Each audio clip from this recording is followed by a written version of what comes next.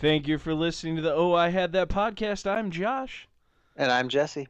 Welcome to episode number 4, The Movies That Shaped Us. Are you ready for this one, Jesse? I think so. I know so. I have many movies bookmarked in my head and on my phone to be able to reference and discuss today. There's so many that I watched over and over again that other people might be like, really? That you're going to talk about that movie? I know I'm going to be that guy.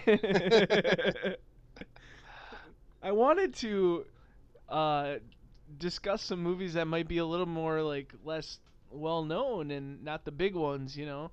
But I mean, the big ones did shape us, so to speak, if that's what we're discussing. But I just feel like there were movies that I watched over and over again that other people would be like, "You're really watching this?" Are there any like honorable mentions? Yeah, I think so. I don't think all of these should officially make the list, but there's definitely ones that I watched a lot that maybe should get at least a shout out. So hopefully everyone enjoyed episode 3 when we discussed Nickelodeon. I felt like we barely scratched the surface on that, but it was a good episode. Hey, how did we not mention Nick at Night once? That's what I thought too. We never talked about Nick at Night. I thought the same thing like the next day after I edited the thing. I was just like, wait a minute, we didn't discuss any of the Nick at Night shows. When Dick Van Dyke came on, I knew I was up too late. When the TV turned black and white. Seriously. What it's happened? Like, oh shit, time for bed. Hit the side of the TV like, what the hell's going on? It's so strange though, because when you think about Nick at Night in like the 80s, they ran 1960s sitcoms. Yeah. Well, now you think about they run like Full House and stuff on Nick at Night, and you're like, how can that be? But it's been just as long, Oh, yeah. if Seriously. not longer. That's crazy. It's sick. Wow, you made me feel so old right there. It truly has been probably even longer, almost 30 years since Full House debuted. Oh my gosh. Ugh. Wow. We're pushing 40, dude. You're pushing 40. Can't even imagine. You're only as old as you feel. Yeah. Feel So- 47. Well, so how do we want to start this one out? You want me to kick it off? Because I got a great jam here we can start with. All right. Let it be known, we do not know each other's picks quite yet. No, we do not. So I thought it would be more fun to just hear them as they go. So I am going to have to kick things off with the 1984 John G. Avildsen directed The Karate Kid. Try to be best, cause you're only a man, and a man's got to learn to take it. Try to believe, though the going gets rough, that you gotta hang tough to make it. History repeats itself, try and you succeed. Never doubt that you're the one, and you can have your dream. You're the best around. Nothing's gonna ever keep you down. You're the best around. And nothing's gonna ever keep you. Come on. I mean, everybody knows Daniel's son. Daniel's son. This didn't make your list? Interestingly enough, I didn't see this until my 20s. What? I know. Pick yourself up off the floor. How can that possibly be? I did not care about karate one bit. I didn't give a shit. Yeah, but it was on non-stop. It was on TV all the time. I don't think. I mean, I didn't. Of course, I didn't see it in the theater. I was 2 years old. But later in the like late 80s, early 90s, this was on all the time. You couldn't escape it. I think we probably owned the VHS. We have a mutual friend, and he was gaga for it. When he and I moved in with each other, he finally put it on for me. I like it.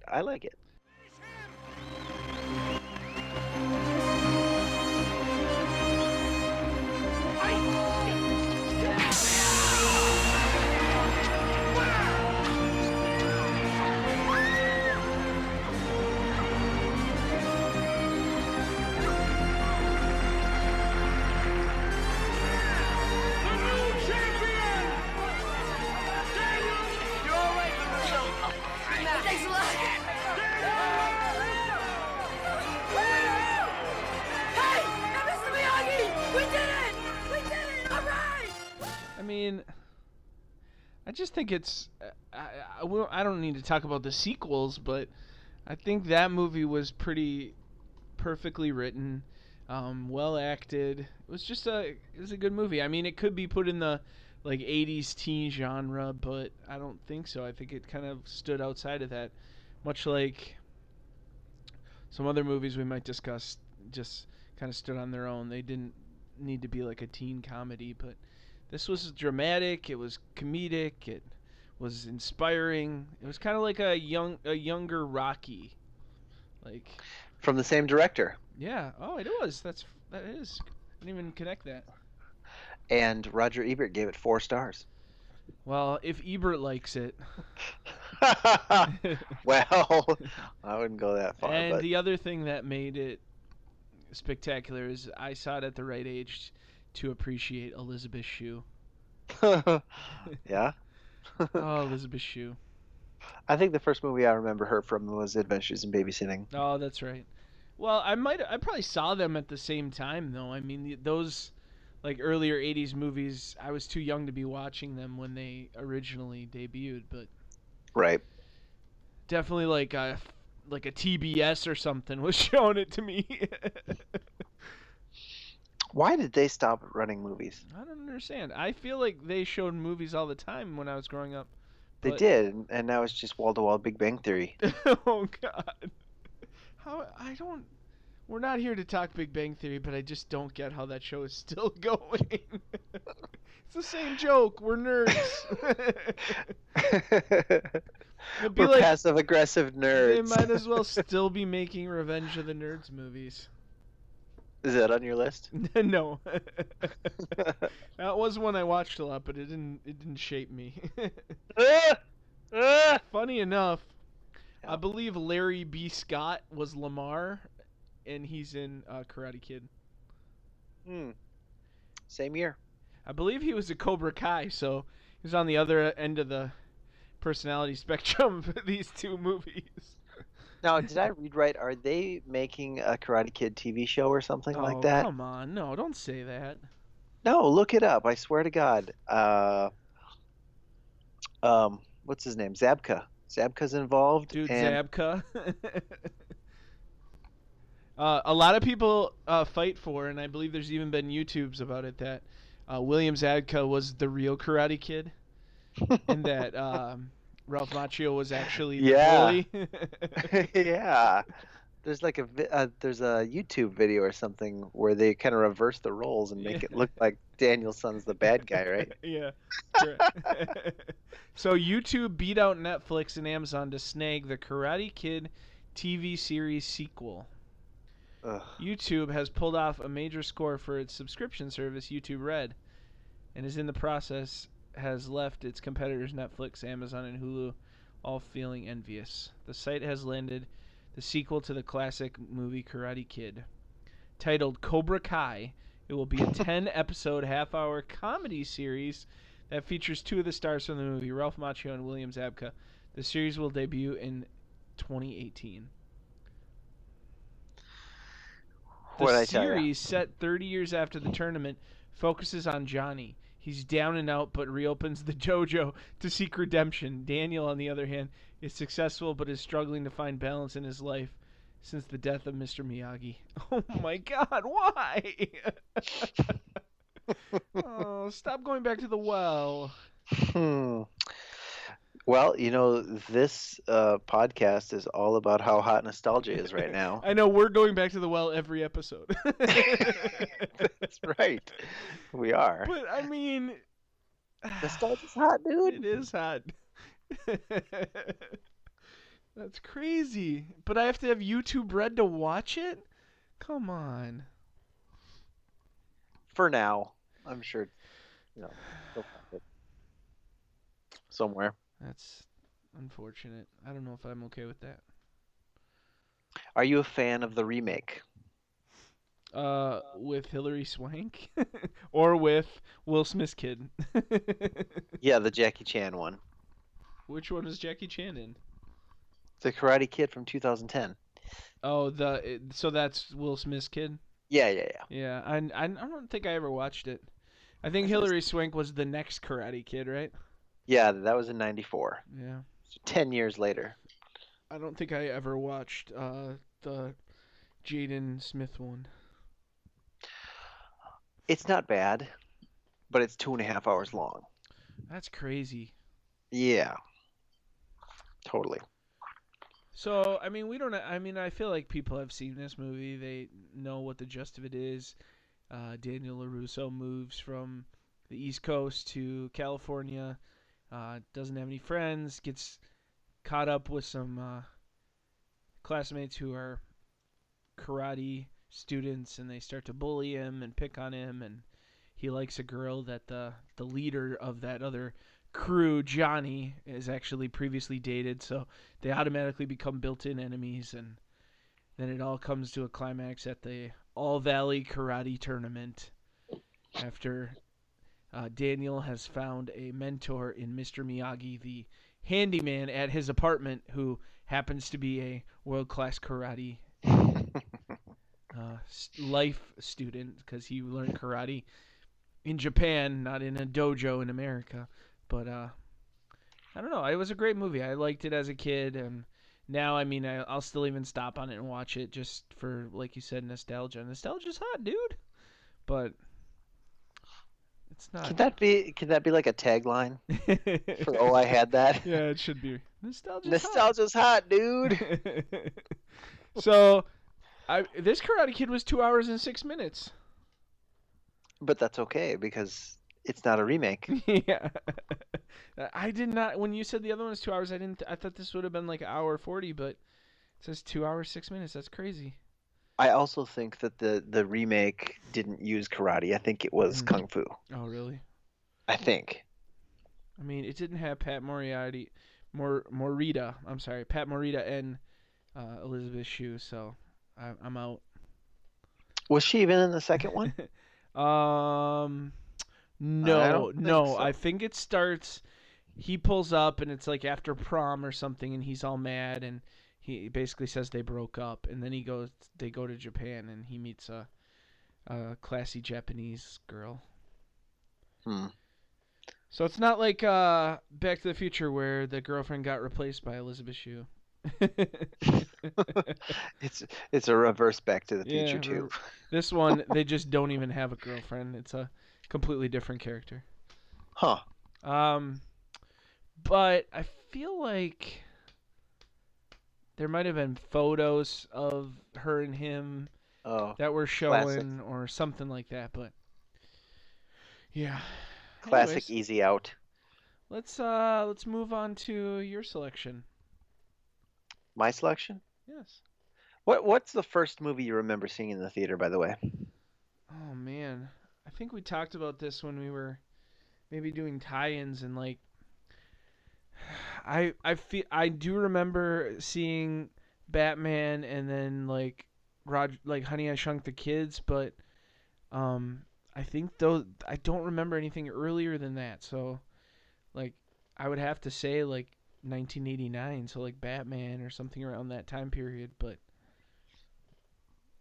So you didn't see a movie until you were like 6 or 7? Well, it doesn't make sense. I feel like I probably would have saw something, but I don't have a memory of being at the theater before. We had a little small one-screen theater in the tiny town I grew up in, and I can't remember if I saw Snow White and the Seven Dwarfs first, or if it was the Care Bears movie first. But it was definitely one of those two. And I do remember that after the movie, Santa Claus came into the auditorium and handed out bags of candy to all of us. So. Oh, that's awesome. It is awesome. I mean, one tiny little 5-minute excerpt of my life, and I remember it vividly. Like even as a little 5 or 6 year old, or however old I was. Crazy. I feel like there would have been cartoons or something that animated movies that came out that I probably would have saw before 6 or 7, but I just don't have like the later movies, like the early 90s. I can remember like what seat I was in, what theater I was at, like very vivid memories, but in the 80s I don't have those memories of going to the movies. Yeah. Well, why don't we just knock the big one out of the way right now? Where are we going?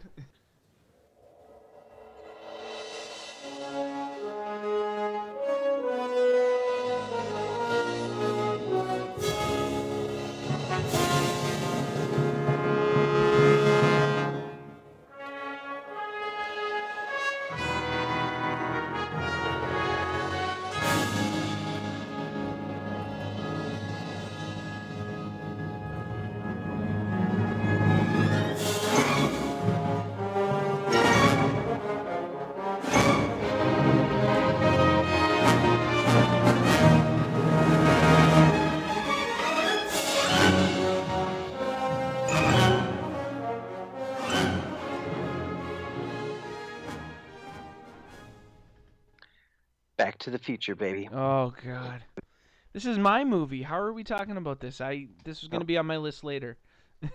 Nope, nope. This is my movie. We're gonna talk about it right now. God damn it. Oh, son of a like, I don't know what you could say about this. If you haven't seen Back to the Future, stop the podcast and go watch it right now, and come back to this conversation because you are doing life incorrectly.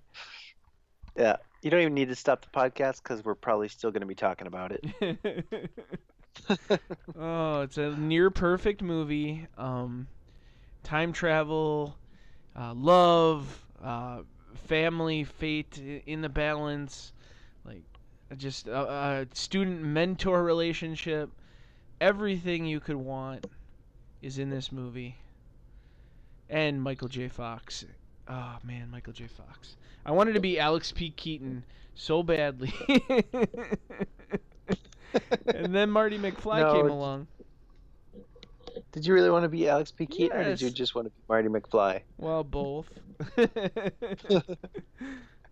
Nobody wanted to be Scott Howard and deal with that wolf problem. Nope, not even Michael J. Fox. That is an honorable mention, though. I watched Teen Wolf a lot growing up.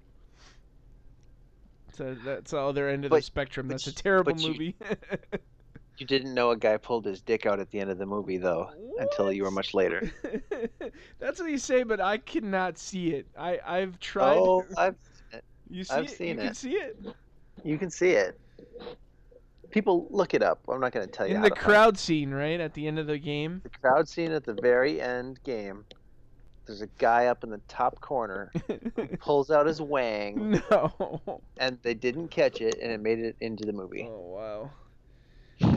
Anyways, we're not talking about Teen Wolf. We're talking about Back to the Future, which I have met Christopher Lloyd and Leah Thompson and Principal Strickland and the original girlfriend Jennifer, Claudia Wells. I met them at a Back to the Future anniversary screening. I have photos with Doc and Leah Thompson, Christopher Lloyd and Leah Thompson.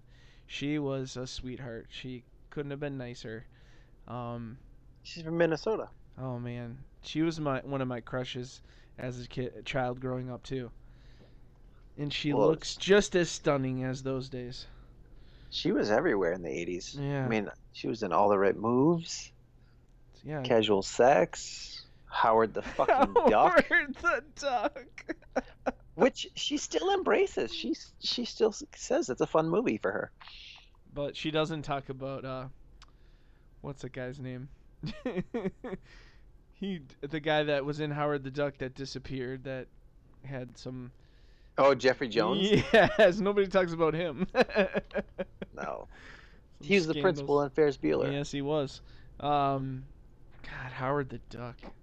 Yeah, Leah Thompson was like the it girl for a while. Some Kind of Wonderful. Oh, yeah. Forgot about that one, That's too. a good movie. But Back to the Future, I have Doc and Marty tattooed on my forearm. Oh, that's right. I forgot about that. I recently acquired a mini hoverboard that I can put on my shelf, and Didn't you also get it on VHS? I did recently buy it on VHS. This is one of the ones that we had Yeah. in our collection. We had it on VHS as well, and it was also on TV nonstop. Yeah, we had the VHS before we had even seen it. Yeah. So So you watched it Thankfully. new at home on VHS? I did. Oh man, and you were just like at the end where you just like, whoa, let's watch it again. I think I was like that the whole movie, where it's just like, this movie rules. So like, yeah, I I'm like speechless when it comes to Back to the Future because of how geeky I can get. Like, this movie was just such a big part of growing up and adolescence and childhood. Like, if I was homesick from school, I'm gonna watch Back to the Future. If it's Saturday morning and after cartoons, I'm watching Back to the Future. If I'm bored at home, I'm watching Back to the Future. Like, I just nonstop, and some people just don't get it. I don't know how you can't. It's a great movie. I think it appeals to everyone. I can Well, see. it played forever. Yeah, like, I mean, think how quickly they turned around and then they made part 2 and 3 because the first one was such a hit. It was 4 years between Well, the first one. but didn't they? Isn't like the second and third one came out pretty quickly, like bookend, like they're only like a year apart or something, right? The what? The second and third one. Second and third one? Yeah. Like 6 months. Yeah. So it's like the first one was such a hit that they wrote those two over that next year or two, and then they filmed them for a year or two, and then they came out like pretty quickly in succession because they thought the demand was there, man. Well, they filmed them back to back. Like, how long did the first movie run in the theater? Well, let's just say its opening weekend it made $11 million, and it was number one for the next 3 weeks, and then it was dethroned by European Vacation. What? It's terrible. Which is the absolute worst vacation movie. Oh, it's awful. But then it went back to number one for 8 weeks. I have to feel like it was only dethroned because the first Vacation was so awesome that people were hoping European was going to be amazing. And it was so not. God, that movie sucks. I hate that movie so much. For my money, that is the worst. Rusty and what's the girl's name? Audrey. Worst Rusty and Audrey in any of the movies. In European Vacation? Yeah. I don't know what that was that they felt like they had to switch them out. If European Vacation, they just couldn't get the same kids, so then they kept doing that. I love how it's like how many years later when they do Christmas and the people they cast as kids are still like the same age, kind of like kids again, but they look older. The parents look older. Well, poor Dana Hill, who played Audrey. She didn't live very long. She died at 32. Oh, what happened to her? Gosh, I don't even remember. Is it but like a disease or something, right? Like, it was unexpected, I think. I'm not sure. But yeah, the whole movie is just a piece of shit. But let's talk about Back to the Future some more. Oh my god. So tell me, for you, I'll let you talk because I talked about Karate Kid in pretty in depth. What about Back to the Future got you right away? Give me a tab. Tab? I can't give you a tab unless you order something. Right, give me a Pepsi free. You want a Pepsi, pal? You're gonna pay for it. Look, just give me something without any sugar in it, okay? Something without sugar.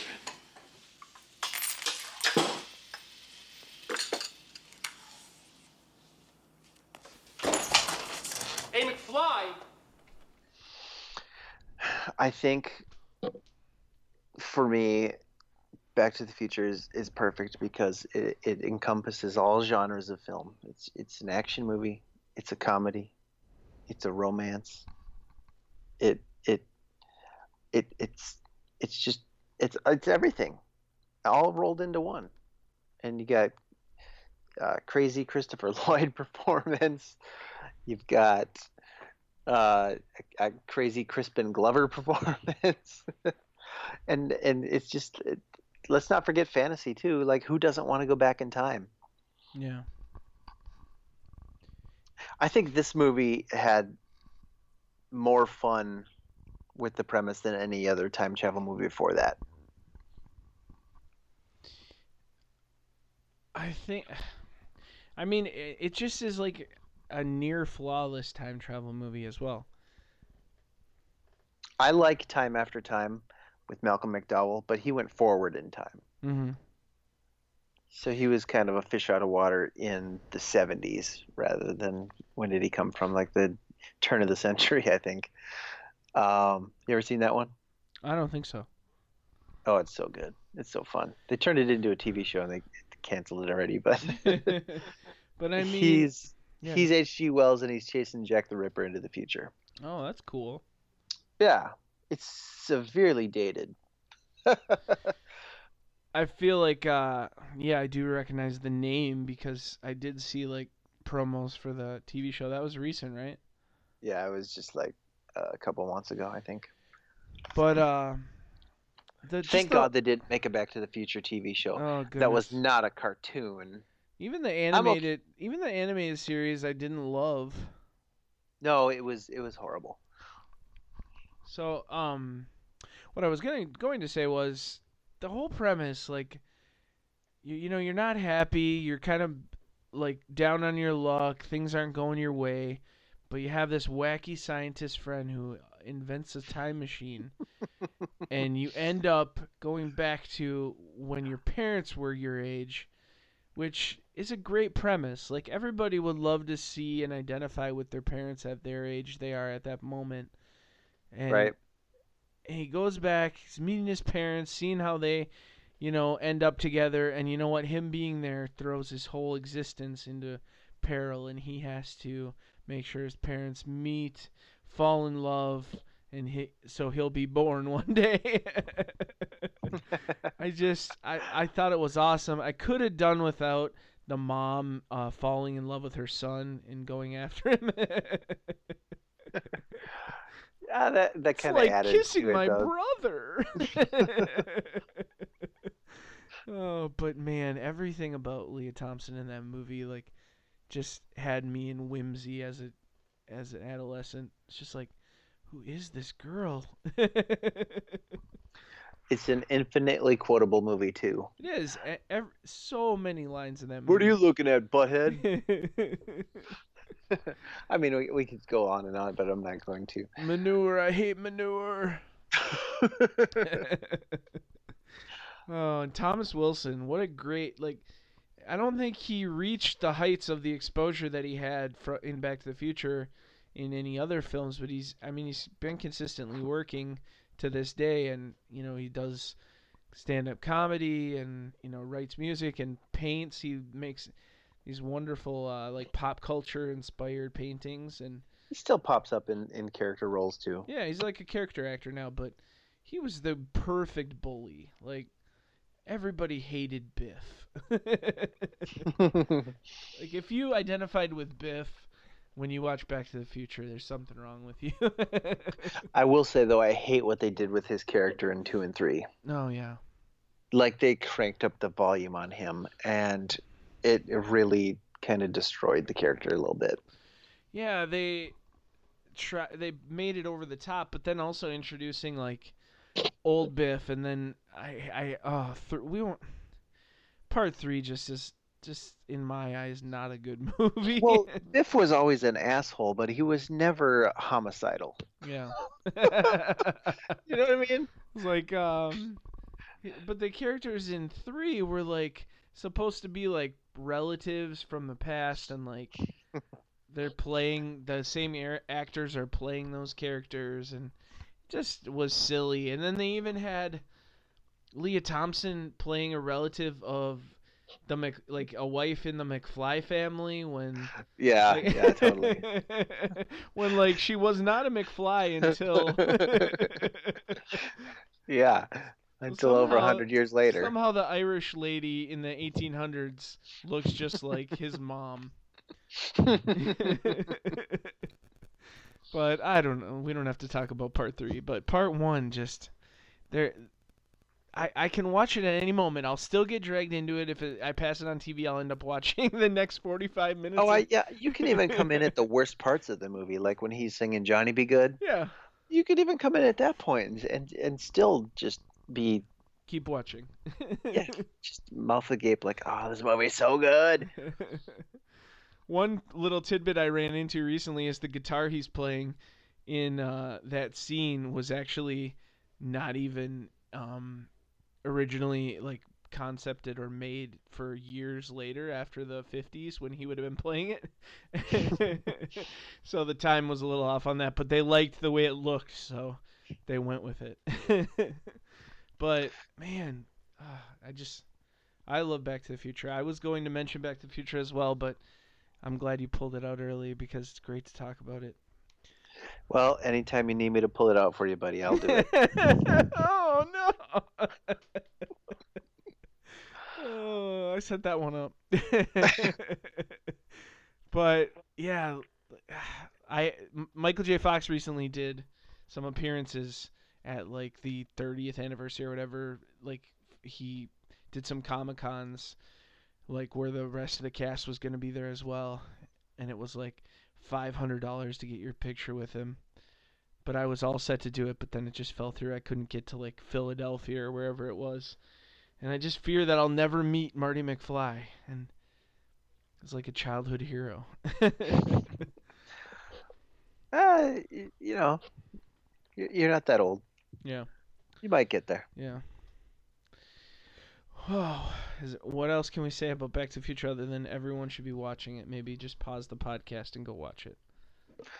I mean, at this point in your life, if you haven't seen it, fuck you. You're an asshole. Yeah.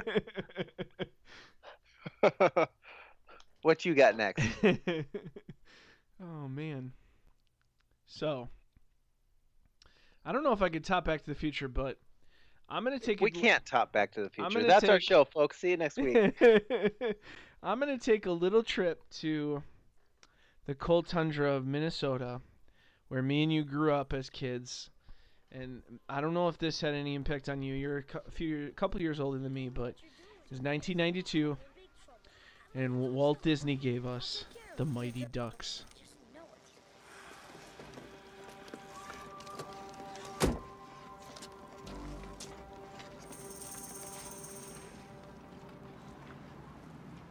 Yo, dude, you obviously in the wrong hood. This is my dominion. This is a drug-free zone, you understand? Yeah, man, that's right. We ain't buying nothing. Now, I'm feeling generous today. So I'm gonna let you get your sour vanilla booty out of here before we be using your eyeballs as hockey pucks.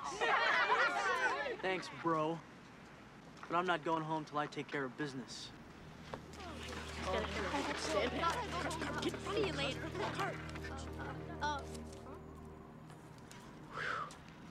District 5 Pee Wee hockey team. I'm Gordon Bombay. I'm the new coach. Yeah, right. Afraid so, dude. Got the roster right here. Averman, Dave, Conway, Charlie, Paul, Terry. Now here's the long and the short of it.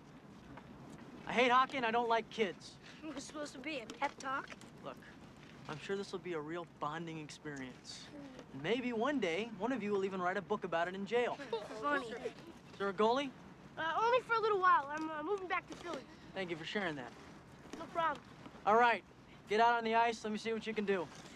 Just so you know, you really suck. Hey, I'll decide who sucks around here. Yes, he did. Come on, the Mighty Ducks, man. As a kid in Minnesota, having played Pee Wee hockey, and this movie comes out, and you know there was buzz. They filmed it in the area. Go back to 1991, the year before it came out. When I they were remember filming I it. was in 6th grade, and people were going down to the Metrodome. Rest in peace, Metrodome. They were going down to the Metrodome, or where else were they going? Cook Arena or something Dude, like yeah, that? they filmed at our arena that I played Pee Wee hockey in.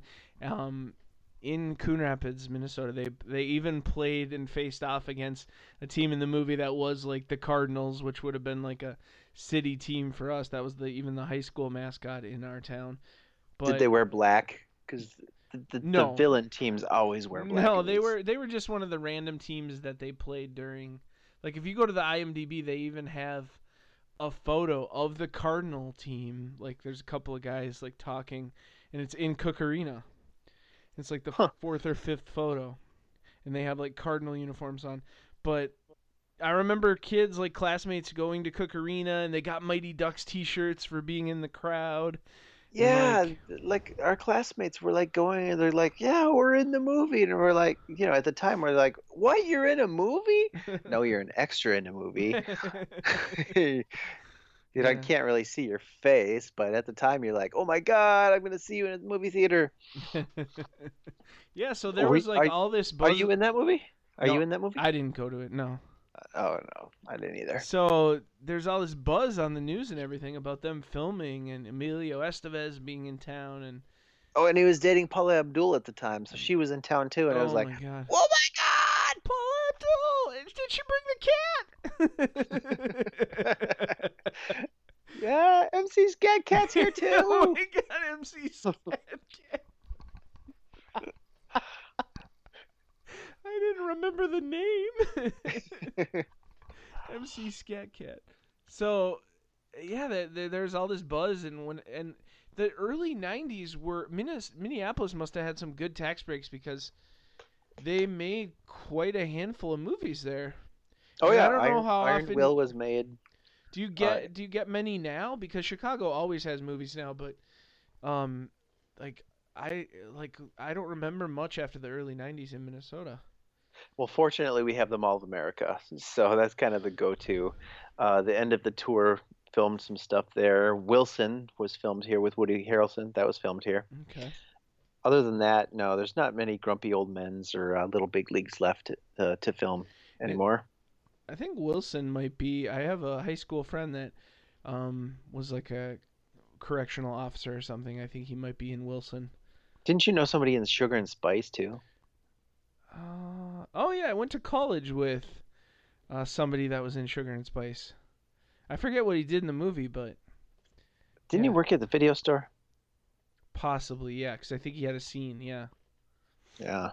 But yeah, so like, yeah, Jingle All the Way, Little Big League, Mighty Ducks, all these movies early on in, my Prairie in my Home adolescence. Companion was also filmed here. Prairie Home Companion.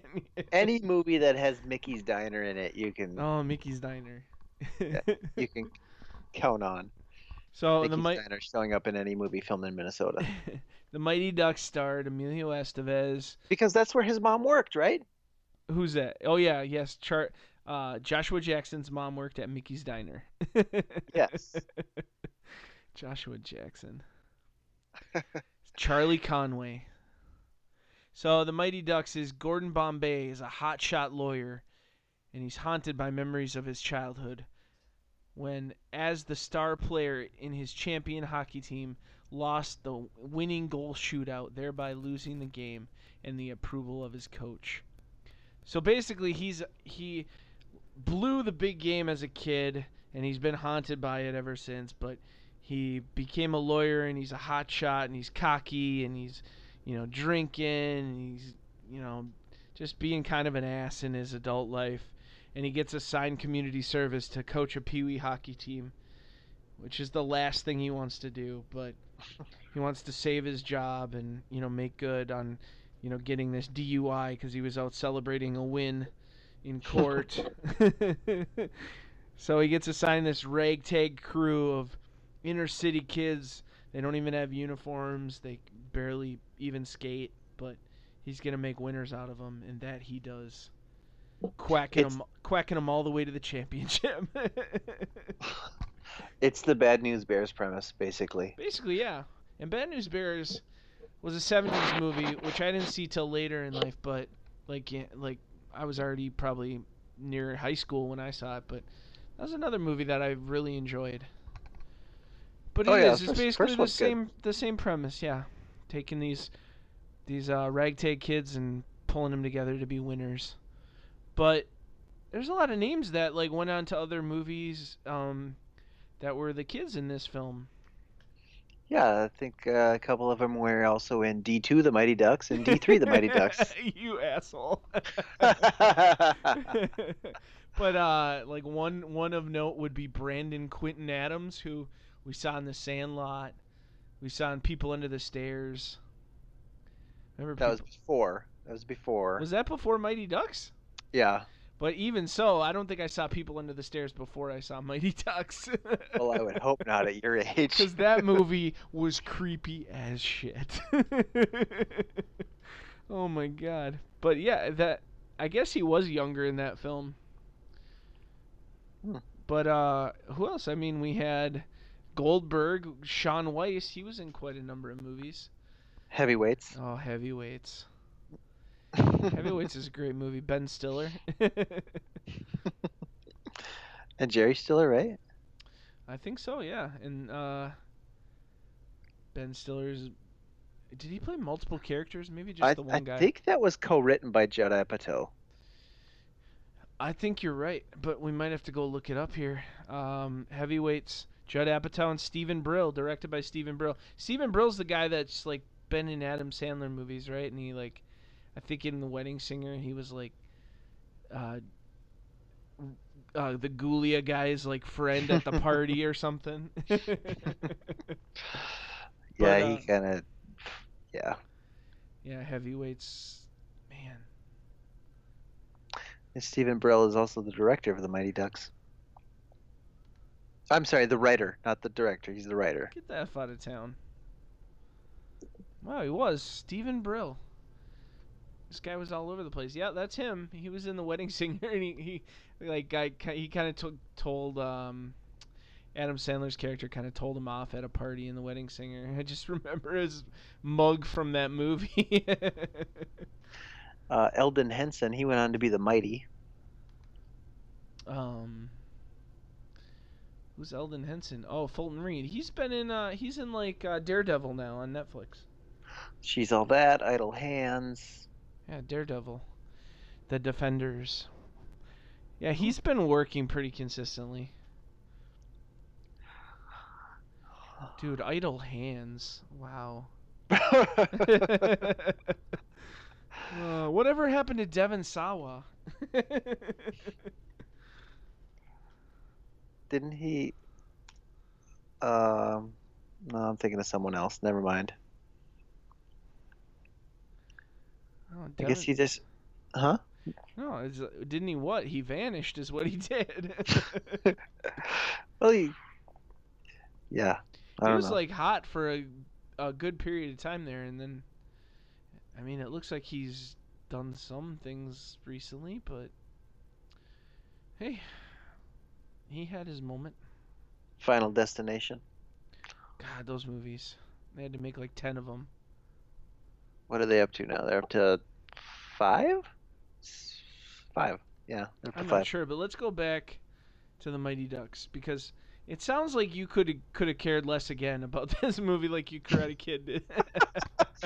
No, I saw Mighty Ducks in the movie theater. It's great. I have I recently bought, I gotta find the first one, but I've bought D2 on VHS for my little guy to watch one day, even though he'll probably be able to stream it just as easy, but I thought it was cool to have the big Walt Disney box.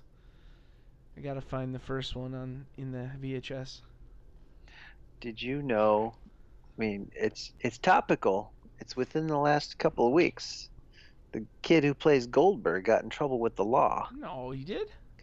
Sentenced to 90 days for a meth arrest. Oh, sad. He does look like he's... This last picture of him, he looks a little rough. It's a shame. Goldberg! He was in like some commercials recently, and he's all like skinny now. He kind of just looks weird.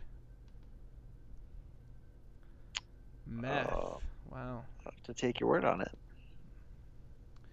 Sentenced to 90 days in prison. 3 days ago. This podcast got grim fast. So hopefully other people can identify with this pick.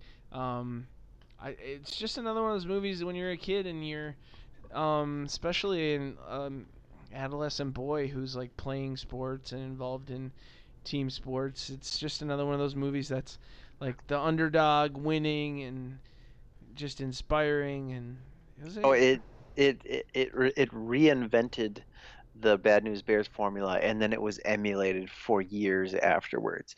You had Little Giants, you had the Big Green, Heavyweights falls into that category. Little Giants was, I still contend, a good movie. I like that movie. You just love Rick Moranis. I do love Rick Moranis. I watched Honey, I Shrunk the Kids again the other night. Yeah, because it's on Blu-ray. Like right after we talked about it, it went to Blu-ray. That's awesome. And the Mighty Ducks is also on Blu-ray.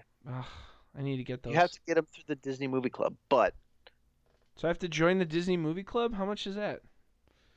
Well, it's like Columbia House, where you buy a certain amount of movies at this price, and you get this many at this price. I have to look into that. It's worth it, especially if you have kids. But yeah, this movie was all over Minnesota filming it, and then it was after it came out, everyone was talking about the Mighty Ducks in school, and you had to see it. It was just a good family film, and it still is. I'll still get sucked into it. And D3 is a piece of garbage, but D2 still has its moments. Similar formula, just a different villain team. Was it Iceland or something? Yeah, it was Iceland. Yeah. Yeah. Iceland's Gunnar Stahl. They weren't Pee Wee hockey anymore. They were in the Olympics or something. 12-year-old's named Gunnar. Come on. Yeah, they were in like they for some reason all of the United States, they couldn't find many good players, so they just found like 4 more to throw into the entire Mighty Ducks team. So the entire Mighty Ducks team gets to be Team USA. Some team from Minneapolis, Minnesota that won their Pee Wee division, and they get to be the USA team. Come on. Well, they added a couple more characters too. Yeah, they found cowboy and stuff. That's what I said. They only found like 3 in the rest of the country. Oh well. But yeah, I mean, this is like kind of like the end of like Emilio was gracing the screen all through the 80s, and then he kind of had the early 90s, and then went into directing, and has kind of been behind the camera since. I think so, yeah. Yeah. I miss Emilio. He should come back. I think he's popped up in a couple of things that he's directed, but yeah, I always enjoyed him. I enjoyed him more than his brother. Carlos Estevez. Cheap shot, excuse me. Well, we all know who's winning, though. Yeah, winning. Oh man. Can we talk about Problem Child? Oh, that's on your list. Come on. No, it's not on my list. Oh, but it was around. Like, yeah. How could you not watch Problem Child? It was in the rotation of the movies you rented when you were a kid. Now, was Problem Child, or was it Problem? It didn't shape me. It didn't shape anyone. Maybe little Michael Oliver. It shaped him for a couple of years, but that's Michael Oliver. I think he's like a computer programmer or something now. Oh, good for him. Yeah, I mean, I think I heard him maybe on Gilbert Gottfried's podcast. I think he called into Gilbert Gottfried's podcast. And he's like, we're in a movie together. That's awesome. Gilbert Gottfried was in that movie too, right? Yeah. He was in both of them. Wow, that's crazy. Was it Problem Child 2 with the bow tie friend? Was it Nope. That was the first one. That was the first one with what's his name? Kramer, yeah. Yep, Michael Richards was the serial killer or whatever. Yeah, he was like an escaped prisoner, and he kidnaps him. John Ritter has to go save him. God, I miss John Ritter. Oh yeah. That's a whole nother episode we could do. what He was an American treasure. But Problem Child, what What a terrible movie. We don't really have to talk about Problem Child. Let's move on to. I was just fucking with you. Let's move on to your next movie. I do want to talk about Ghostbusters. Venkman! Venkman!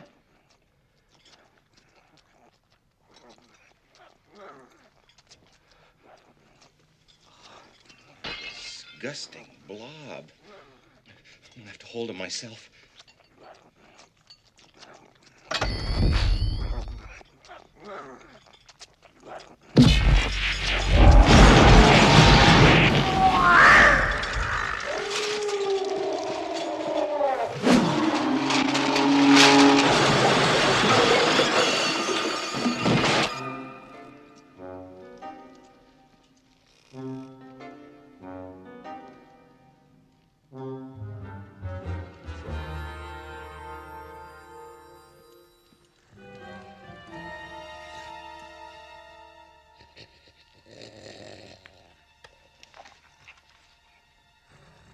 Come in, Ray.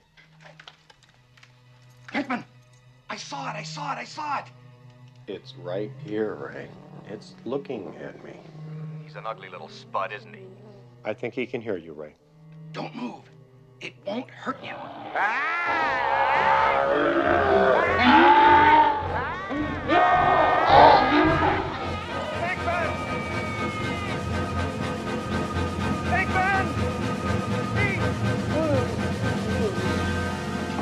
Venkman! What happened? Are you okay? He slimed me. That's great! Actual physical contact! Can you move? Ray, come in, please. I feel so funky. Spengler, I'm with Venkman. You got slimed. That's great, Ray. Save some for me. Oh. Can we talk about how this movie was perfectly... I know those guys improv stuff, but the writing was just so sharp. They had to have had a solid script that they stuck to for the most part, because their banter back and forth is just too sharp to be fully improvised. And I know I've heard in like commentaries and stuff that they do improvise a lot or do a lot of takes, but this movie was all about like quick dialogue, smart scientific references. The villain was well crafted. It was the Big Bang Theory before there was a Big Bang Theory. Well, if you want to say Like that, you can say it that. was the scientific jargon Yeah. was the punchline. Yeah, and it was well done, you know. And then we saw, I don't want to bag on it just to be someone that bags on it like everyone else, but this new Ghostbusters tried to do that as well. They tried to replicate it, but it's just the scientific stuff when it was coming out, it just kind of hung there. It just didn't feel the same. The banter didn't feel the same. The comedy felt forced. I feel like it missed the mark, and it wasn't able to recreate what we had in Ghostbusters as kids, because it's another one of those movies that I can just come in the middle and I'll keep watching it till the end. Yeah, first of all, it's probably the best movie with the worst soundtrack. Come on, saving the day. Was that in the first one? The second one had Bobby Brown's on Our Own. Yeah, Bobby Brown was cameoed in the second one. I do like that song. I still like that song. The first one had Ray Parker Jr.'s title tune, and it's great. That's a good song. What are you banging on that for? I am not banging on that song, but the rest of the soundtrack is just awful. When they let the ghosts out at the end, or towards the end, Pencil Neck lets all the ghosts out. Is it William Atherton?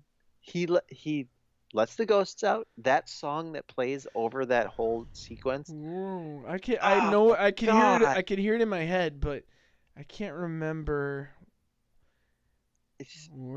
I can hear it in my head, like how it begins, but I wish maybe we need to look up the soundtrack so we can give people the name of the song.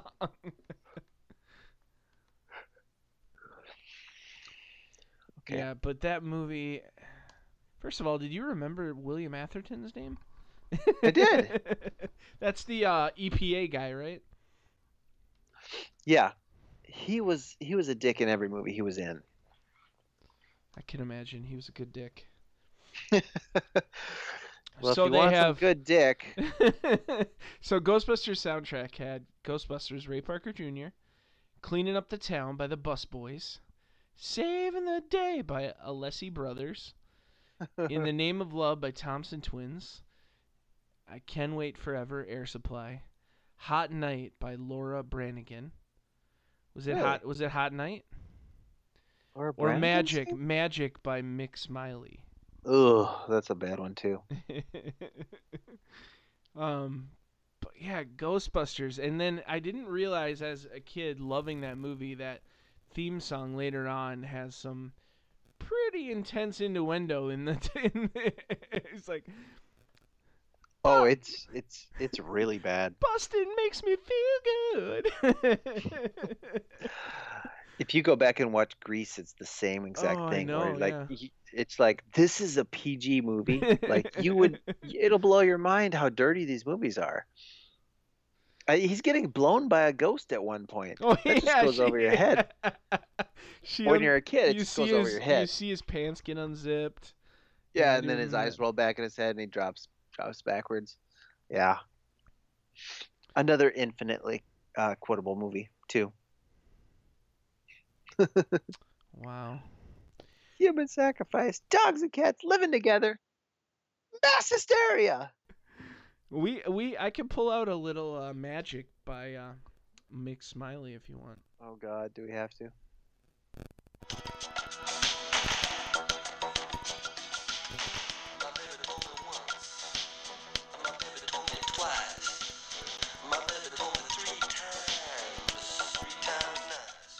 This is terrible.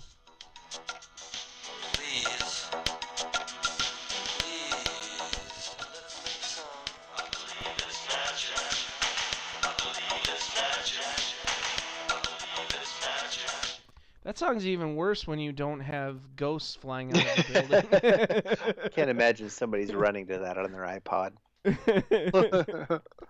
Oh, wow, that's awful. And I had to skip ahead to find the portion of the song that you were referring to.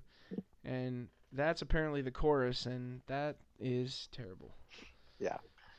But this movie is like endlessly quotable as well. Like, this, my friends, represents the last of the petty cash. When she gets the call and she's like, "We got one!" Like, oh man, such a good movie. Janine, stop staring at me. You got the bug eyes.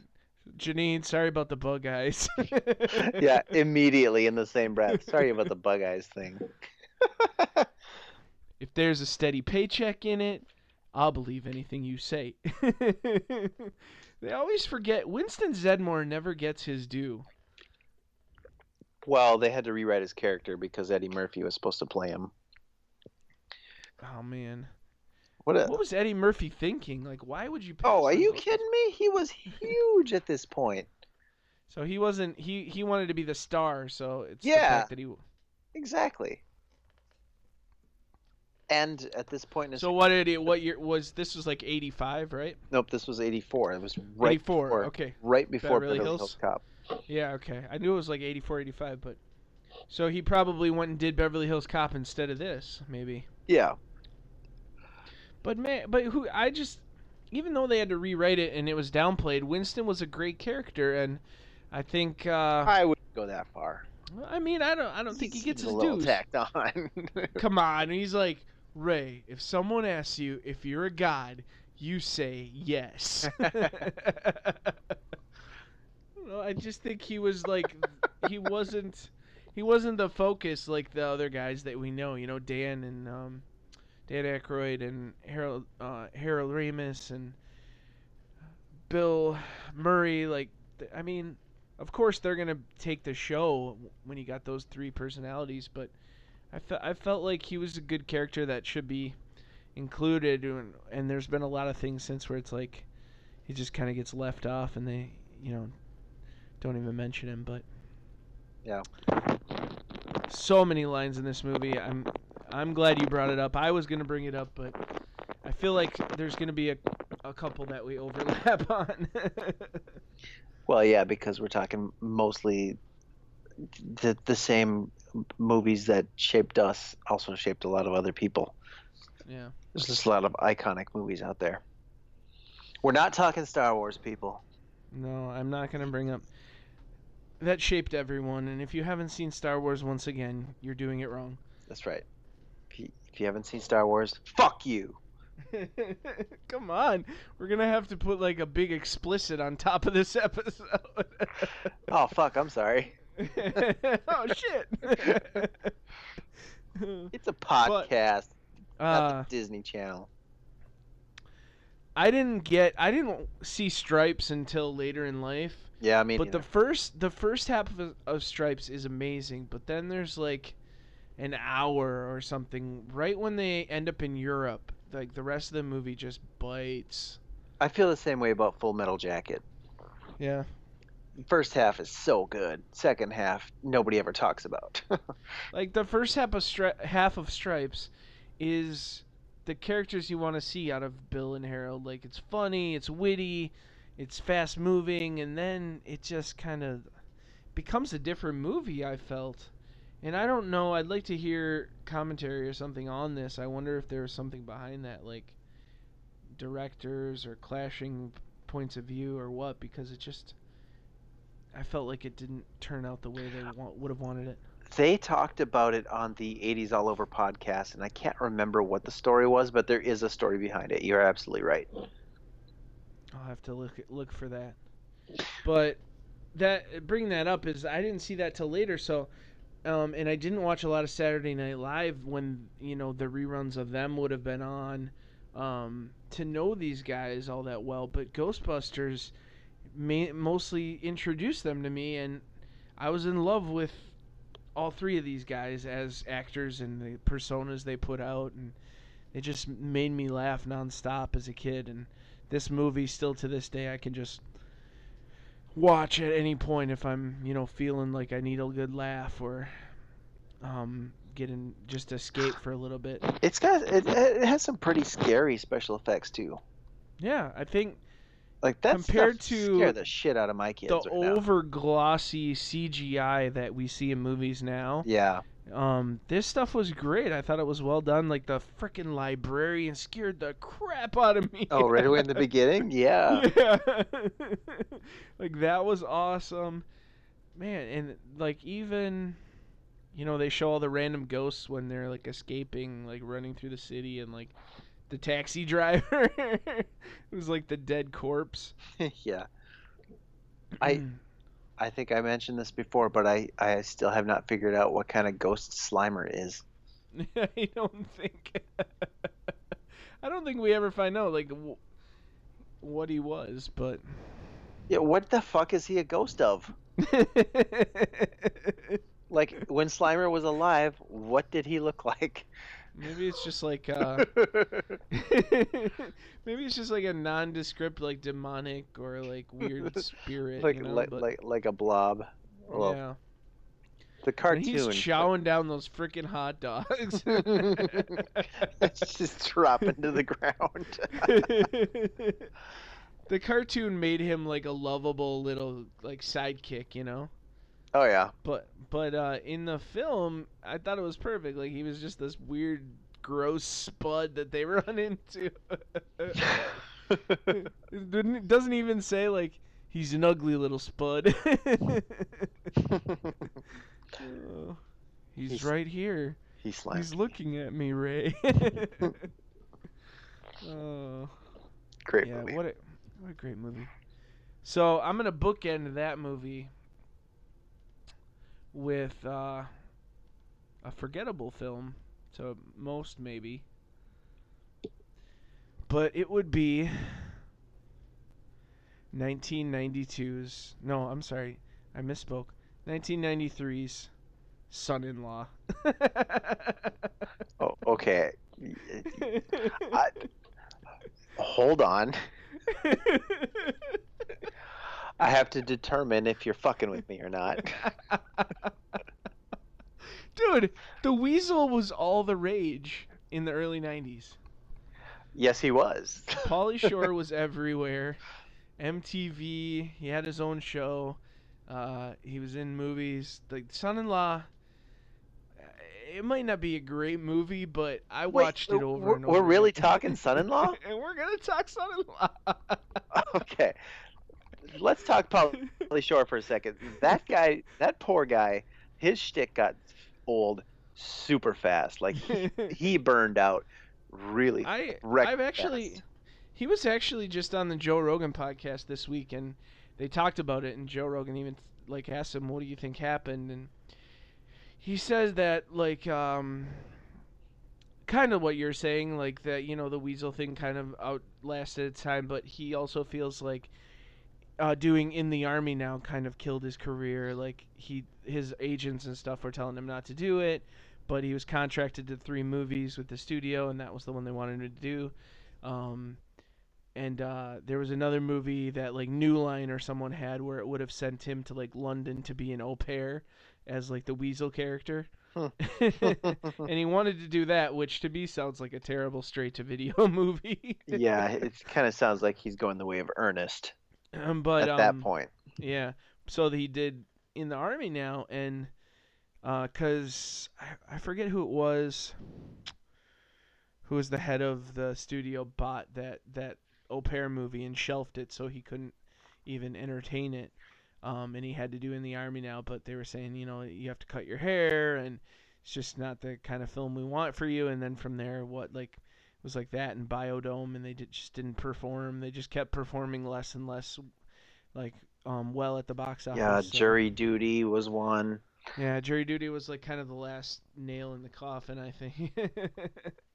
Yeah. But he since he's like stuck in there, he does stand up, he tours all the time. He still has his hand the family owns the Comedy Store in LA, so he's got that kind of that he's tied to, but he's done documentaries as well, and like little films he's done on his own. And his documentary that he did where he was touring, he was actually like, it showed him doing comedy shows in like Wisconsin and like these little towns and like playing like these nowhere bars. And like it was actually kind of like it was a well done documentary, but it was sad to think the Weasel has to like go into these places and do these shows where he's like counting how many seats are in it before he goes up, because he's making sure he's getting paid the right amount. Are you serious? Yeah. But I mean, he even said he still has like all the money that he made, like a lot of the money he made, and it's not like he was doing drugs or like became one of those sad stories. It's just I think that character kind of like it rose quick and fast and kind of burned out, and everyone was like, I don't care. Yeah, there was definite overexposure of that character, and it is a character. Come on, he's not actually like that. At least I hope not. Yeah. I don't know. We don't have to really talk Son-in-Law a lot. It was just a movie that I watched a lot, and coming from the Midwest, I thought it was kind of a cool concept. This weird California dude ends up on the farm, and I mean, early Carla Gugino. How can you go wrong? She's still hot. How can you go wrong with Carla Gugino? I mean, I was on board probably because of that, but her and Tiffany Amber Thiessen were in that movie. Oh, Tiffany Amber Thiessen. Mm-hmm. So do Doug Benson. Mm-hmm. I don't want to spend a lot of time with Son-in-Law. Let's move on to the movie I actually had on my list, which was 1993 Sandlot. The Sandlot. Oh, no!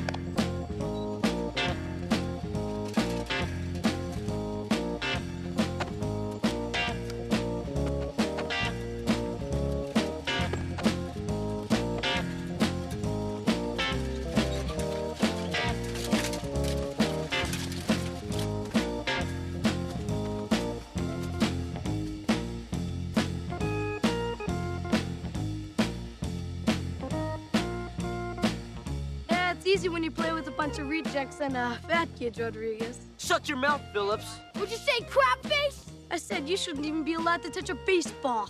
Except for Rodriguez, you're all an insult to the game. Come on! We'll take you on right here, right now! Come on! Yeah. Right now! plan, real Diamond Porter. You ain't good enough to lick the dirt off our cleats. Watch it, jerk. Shut up, idiot! Moron! Scab eater! Butt sniffer! Pus licker! Fart smeller! You eat dog crap for breakfast, geek! You mix your weenies with your mama's toe jam! Yeah! You bob for apples in the toilet! And you like it! You play ball like a girl!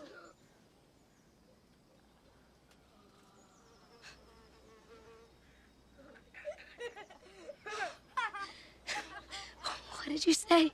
You heard me. Tomorrow. Noon. At our field. Get the buffalo butt breath. Count on it, pee-drinking crap face. Yeah! Let's go!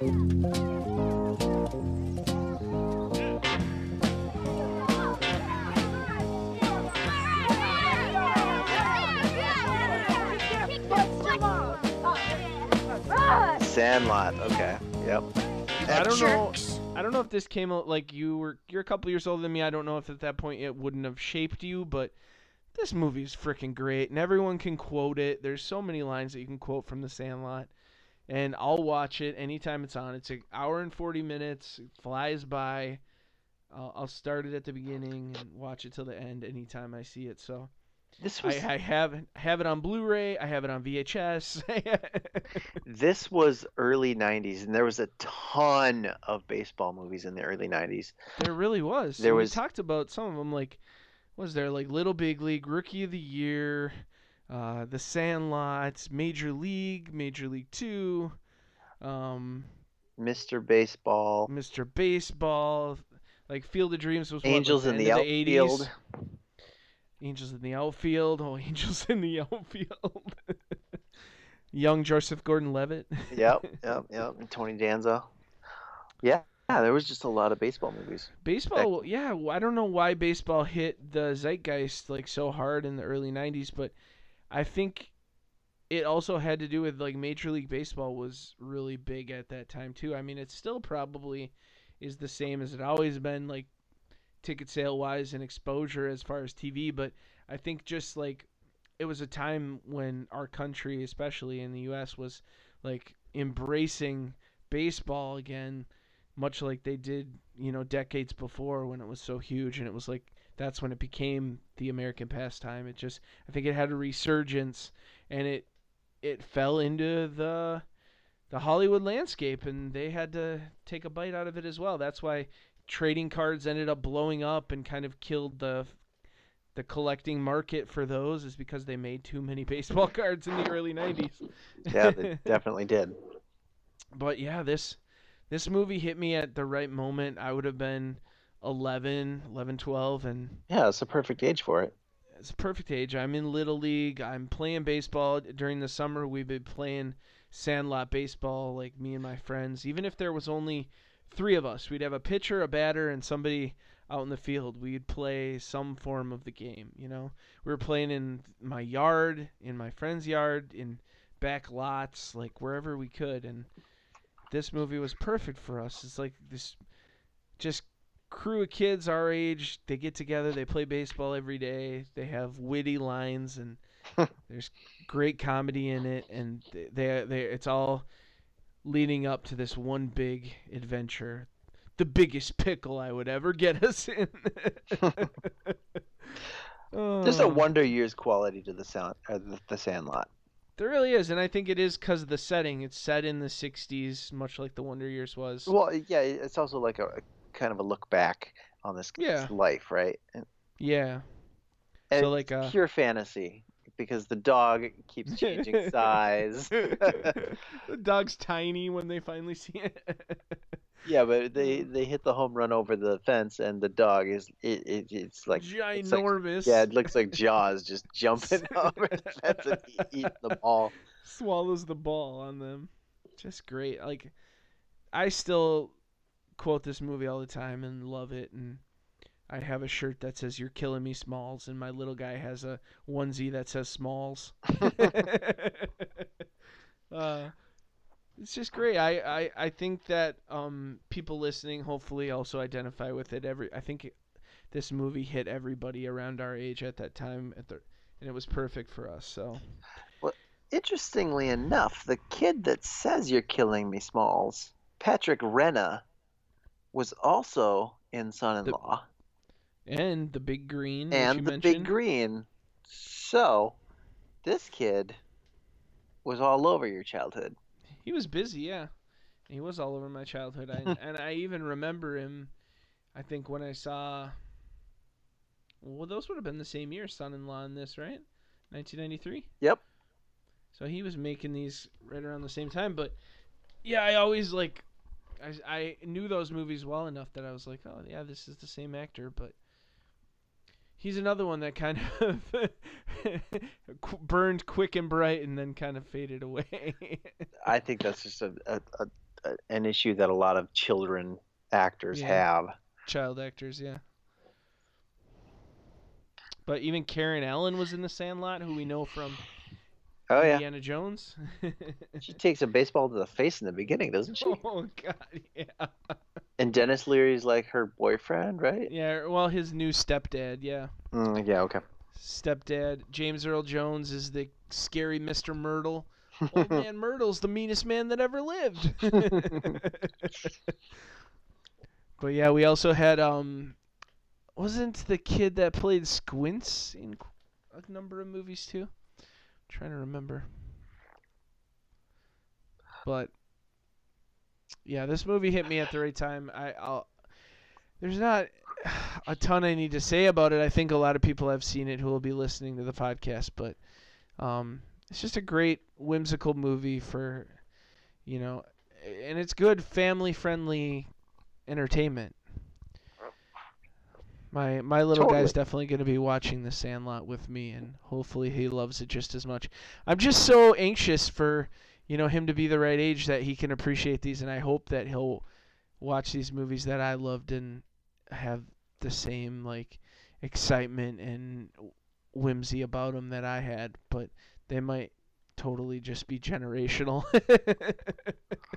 I mean, on the one hand, you're like, oh, you're going to love this, let's watch it. And in reality, he's like, nah, I like musicals, Dad. That movie did nothing for me. Let's watch Brigadoon again. But what do you got for me? Let's move on to your pick. I think I'm tapped, dude. You're tapped? On a previous episode, we've already talked Batman and we talked Dick Tracy. Those movies were so freaking huge in my life, and to a lesser extent, the Teenage Mutant Ninja Turtles movies. But we've already talked about them. Yeah. We've covered them. Yeah, I also had the Ninja Turtles marked as one that really hit me because I was full on Ninja Turtles for a few years there, and the movie came out in 1990 and just took the country by storm. They even had a live tour. They were on Oprah. They really tried to bleed the Ninja Turtles dry with putting them everywhere they could. And they're not letting up. Yeah, it's still hitting us. But let's graze over some more movies through our childhood or even our adolescence that we don't have to spend a lot of time, but I just want to give them some recognition. Do you need to take a drink of water first? Yeah, I had the hiccups there, right? You're just so excited. Movies that I watched, often enough and more than once, and they kind of impacted me that I remembered them. And there's movies that some of these I just should not remember. One of which is 1992's Three Ninjas. Yeah, you don't need to remember that one. Rocky, Colt, and Tum Tum. I actually saw the second one in the theater. And the kids were different, right? I don't remember. They had different kids in the second one, and then the third one they came back. It was the original three, I believe. But it's just another kids learning karate and trying to beat a bad guy and stop something. I don't know, But I watched it a number of times. It was always on television, and we might have even had the VHS. We had a number of VHSs as when I was a kid. I think my dad would buy them for cheap at the rental place. But Three Ninjas, Camp Nowhere. Camp Nowhere was a great movie for kids. They take over this camp, and the kids are running it unbeknownst to all the parents. And I think Christopher Lloyd was in this one. He was. He was kind of the guy who was, making sure everybody was okay. Okay, yeah. Yeah. Like letting them have their run, but he's really there, in the background, keeping things under. He's the cool adult. Also, the star of the movie that gets the funding. From there, we have The Indian in the Cupboard, which was more of a dramatic family movie, but nonetheless, I liked it, and I watched it a number of times, and I even own the VHS. I recently found that and purchased it.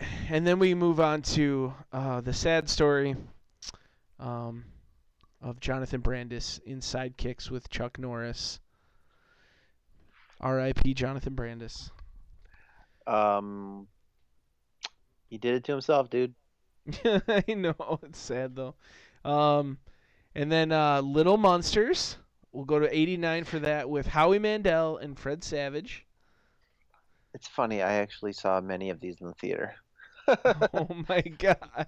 I saw Sidekicks in the theater. What was the other one you said before that? The Indian in the Cupboard. I remember the trailer for that movie, and just being blown away. It was like a teaser trailer that ran a full year before it came out, and I'm like, when does this come out? I have to wait till July of next year. So I'm gonna try and find that after we're done here. I'm gonna try and see if I can find that on YouTube. Maybe you can put it on the Instagram. That was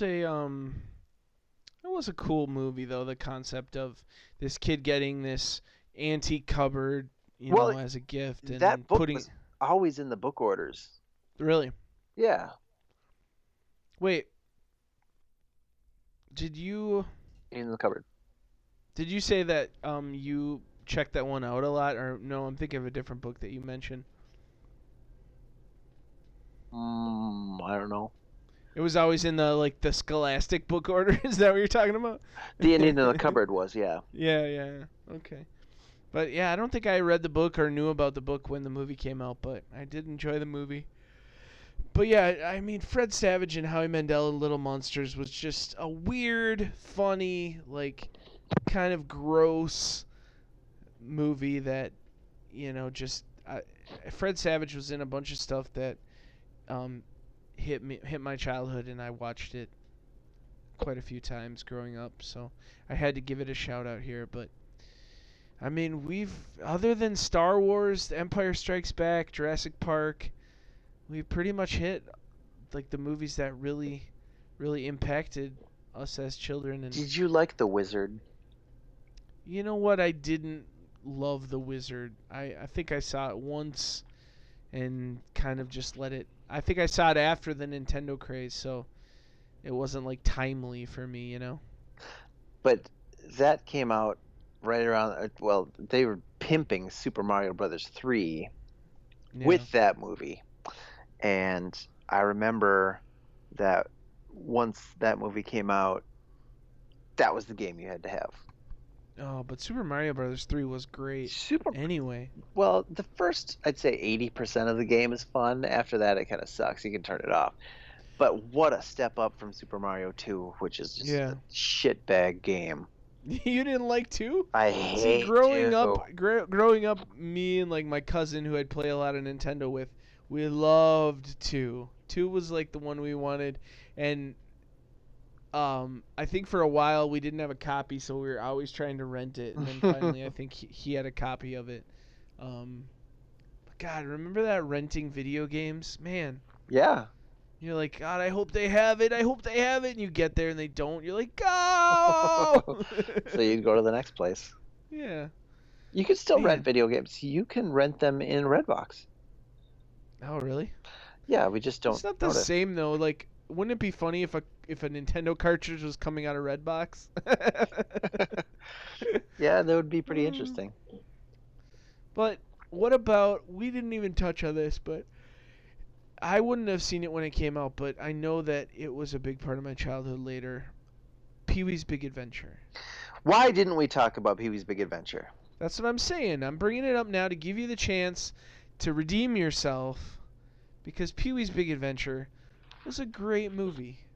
And I was all about Pee-wee, the Playhouse, just seeing him on TV, popping up on MTV and whatever. Like, Pee-wee, I had almost all the toys. I just didn't have the damn Playhouse, which was really just cardboard inside of, like, plastic protecting. It was just walls, but they called it a Playhouse. And I wanted it so bad, but I had all the toys. I really didn't need the Playhouse, so my parents were right on that one. Good call. But Pee-wee's Big Adventure, it's Tim Burton. It's dark, it's funny. It's still Pee-wee, but it's got an edge. Like, I think the Playhouse came later after Big Adventure. Yeah, it did. But Pee-wee really blew up after that. Yeah, like, Pee-wee. He was always a stand-up act. Yeah. And he was a lot dirtier. I think it started as like a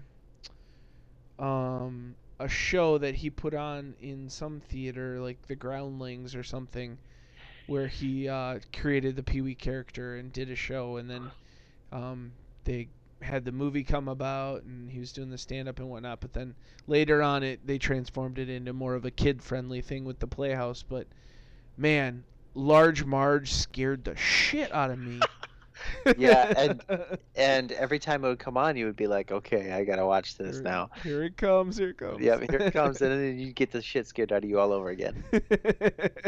And when you go back and watch it now or pause it, it's just really grotesque, like really grossly animated, like claymation. Like claymation, yeah. It's still spooky though. But as a kid, I was like, what the hell just happened? It's the story leading up to it. Yeah. I mean, the music. What a great soundtrack. The Danny Elfman score. Oh, Danny Elfman. So good. Is iconic. But yeah, he's got this awesome bike. He loses his bike. He's trying to track it down. Gets in this various pickles, and just the end where they made the movie about him. Paging Mr. Herman. It's a really wacky road movie. Yeah. I love road movies. Yes. Do you even like Euro Trip? I just enjoy movies where, now I shouldn't say this because the newest Vacation movie with Ed Helms, ugh, Oh, God, that ugh. is just terrible. It shouldn't have terrible been movie. made in the first place. No, but if there's a road movie, I will jump on the chance to see it. And Pee-wee's Big Adventure is definitely something I would have checked out, even at my age, if I had been this age in 1985. But Yeah, I was 5 years old. I had to bring it up because I know that even later on, after its theatrical run, that it probably was a good chunk of our childhoods, and it needed to be mentioned here and get its dues. Didn't you and I see a midnight screening of it? Did you come with on that? I know I did. Yeah, I don't know. I don't think I did, but I've watched it many times since and recently, so I have the Blu-ray of Pee-wee's Big Adventure, actually. But yeah, that had to be mentioned here. I think that we've covered the ones that really hit us, and we could always go back and spend another half hour talking about Back to the Future. Is there any movie that scared the living shit out of you as a kid? Oh, man. I'm not talking like slasher movies. I'm talking like gave you nightmares. Yeah, I don't know. But you ruled out slasher movies, but Nightmare on Elm Street, like, the beginning and, like, really fucked with my head, but I don't know. Never Ending Story scared the shit out of me. I could see that. Like was the Nothing, the big wolf or whatever? Yeah. Yeah, he was scary as shit. The scene where the horse is getting taken into like the quicksand or whatever. Yeah. Like, yeah. Talk about breaking kids' hearts. Like, but that's another movie we didn't mention is the The Never-Ending Frickin' Story. It's a great movie.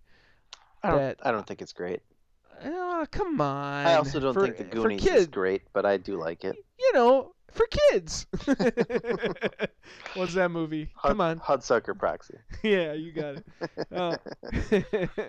Coen Brothers. That's a Coen Brothers movie. Yeah, I thought The Neverending Story was like, it did scare me at parts, but it's a great movie for adolescent kids to watch, and that was another one that I saw later. That the early 80s, mid 80s had all these great movies that we didn't get exposed to till like the early 90s, but oh no, Neverending Story and Willy Wonka from the 70s. Those were movies that they would play for us like in school. Oh yeah. Like, teacher needs a day off, let's watch a movie. But yeah, I don't remember seeing Neverending Story till probably the late 80s, but there's so many that I could keep bringing some up, but I feel like we really hit the ones that were important. Empire Strikes Back, we said we weren't going to talk about Star Wars, but that movie was really vital, and I watched that over and over again. But I think as far as something that really did scare me as a kid was Michael Jackson's Thriller video when he turns into the werewolf. Oh yeah. I couldn't watch that fucking part. The rest of it, the zombies, the dancing, like the zombies didn't scare me one iota, but when he turns into the werewolf and looks up when he's in like the movie within the video. Yeah. Oh, it scared the shit out of me. Yeah, I can see that. But was there anything that scared you? Twilight Zone, the movie. Oh, what? Was that the one with what's the name, Vic Morrow or whatever? Yes. And he died filming it? Yes, he did. Oh.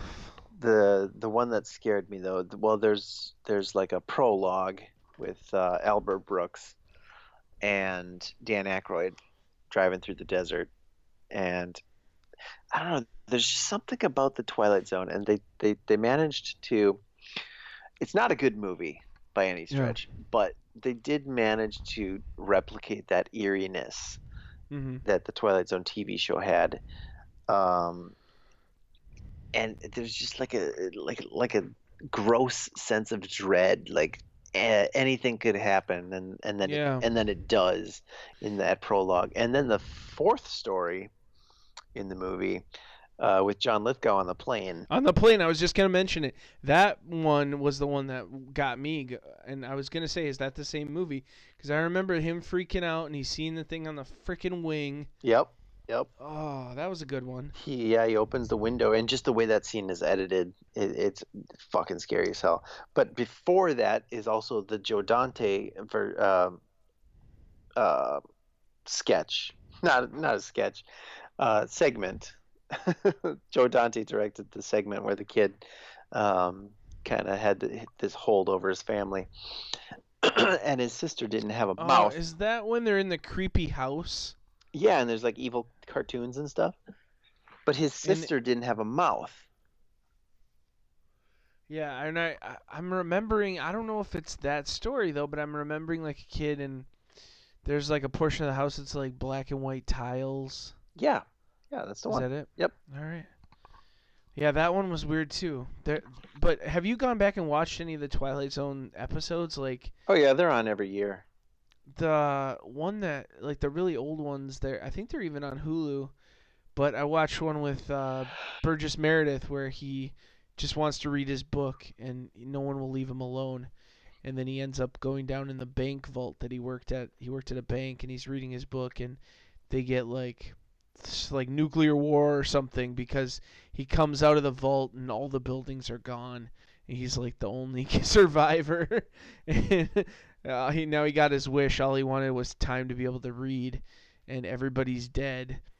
And he finds the library, and like all these books are stacked up outside of this rubble of a building that's no more. And he bends over and he drops his glasses and steps on them. Oh.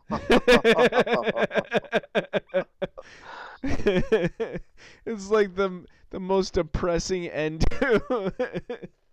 I think I was too young for the Twilight Zone when it was like really on TV, but I bet you I would enjoy the shit out of them now.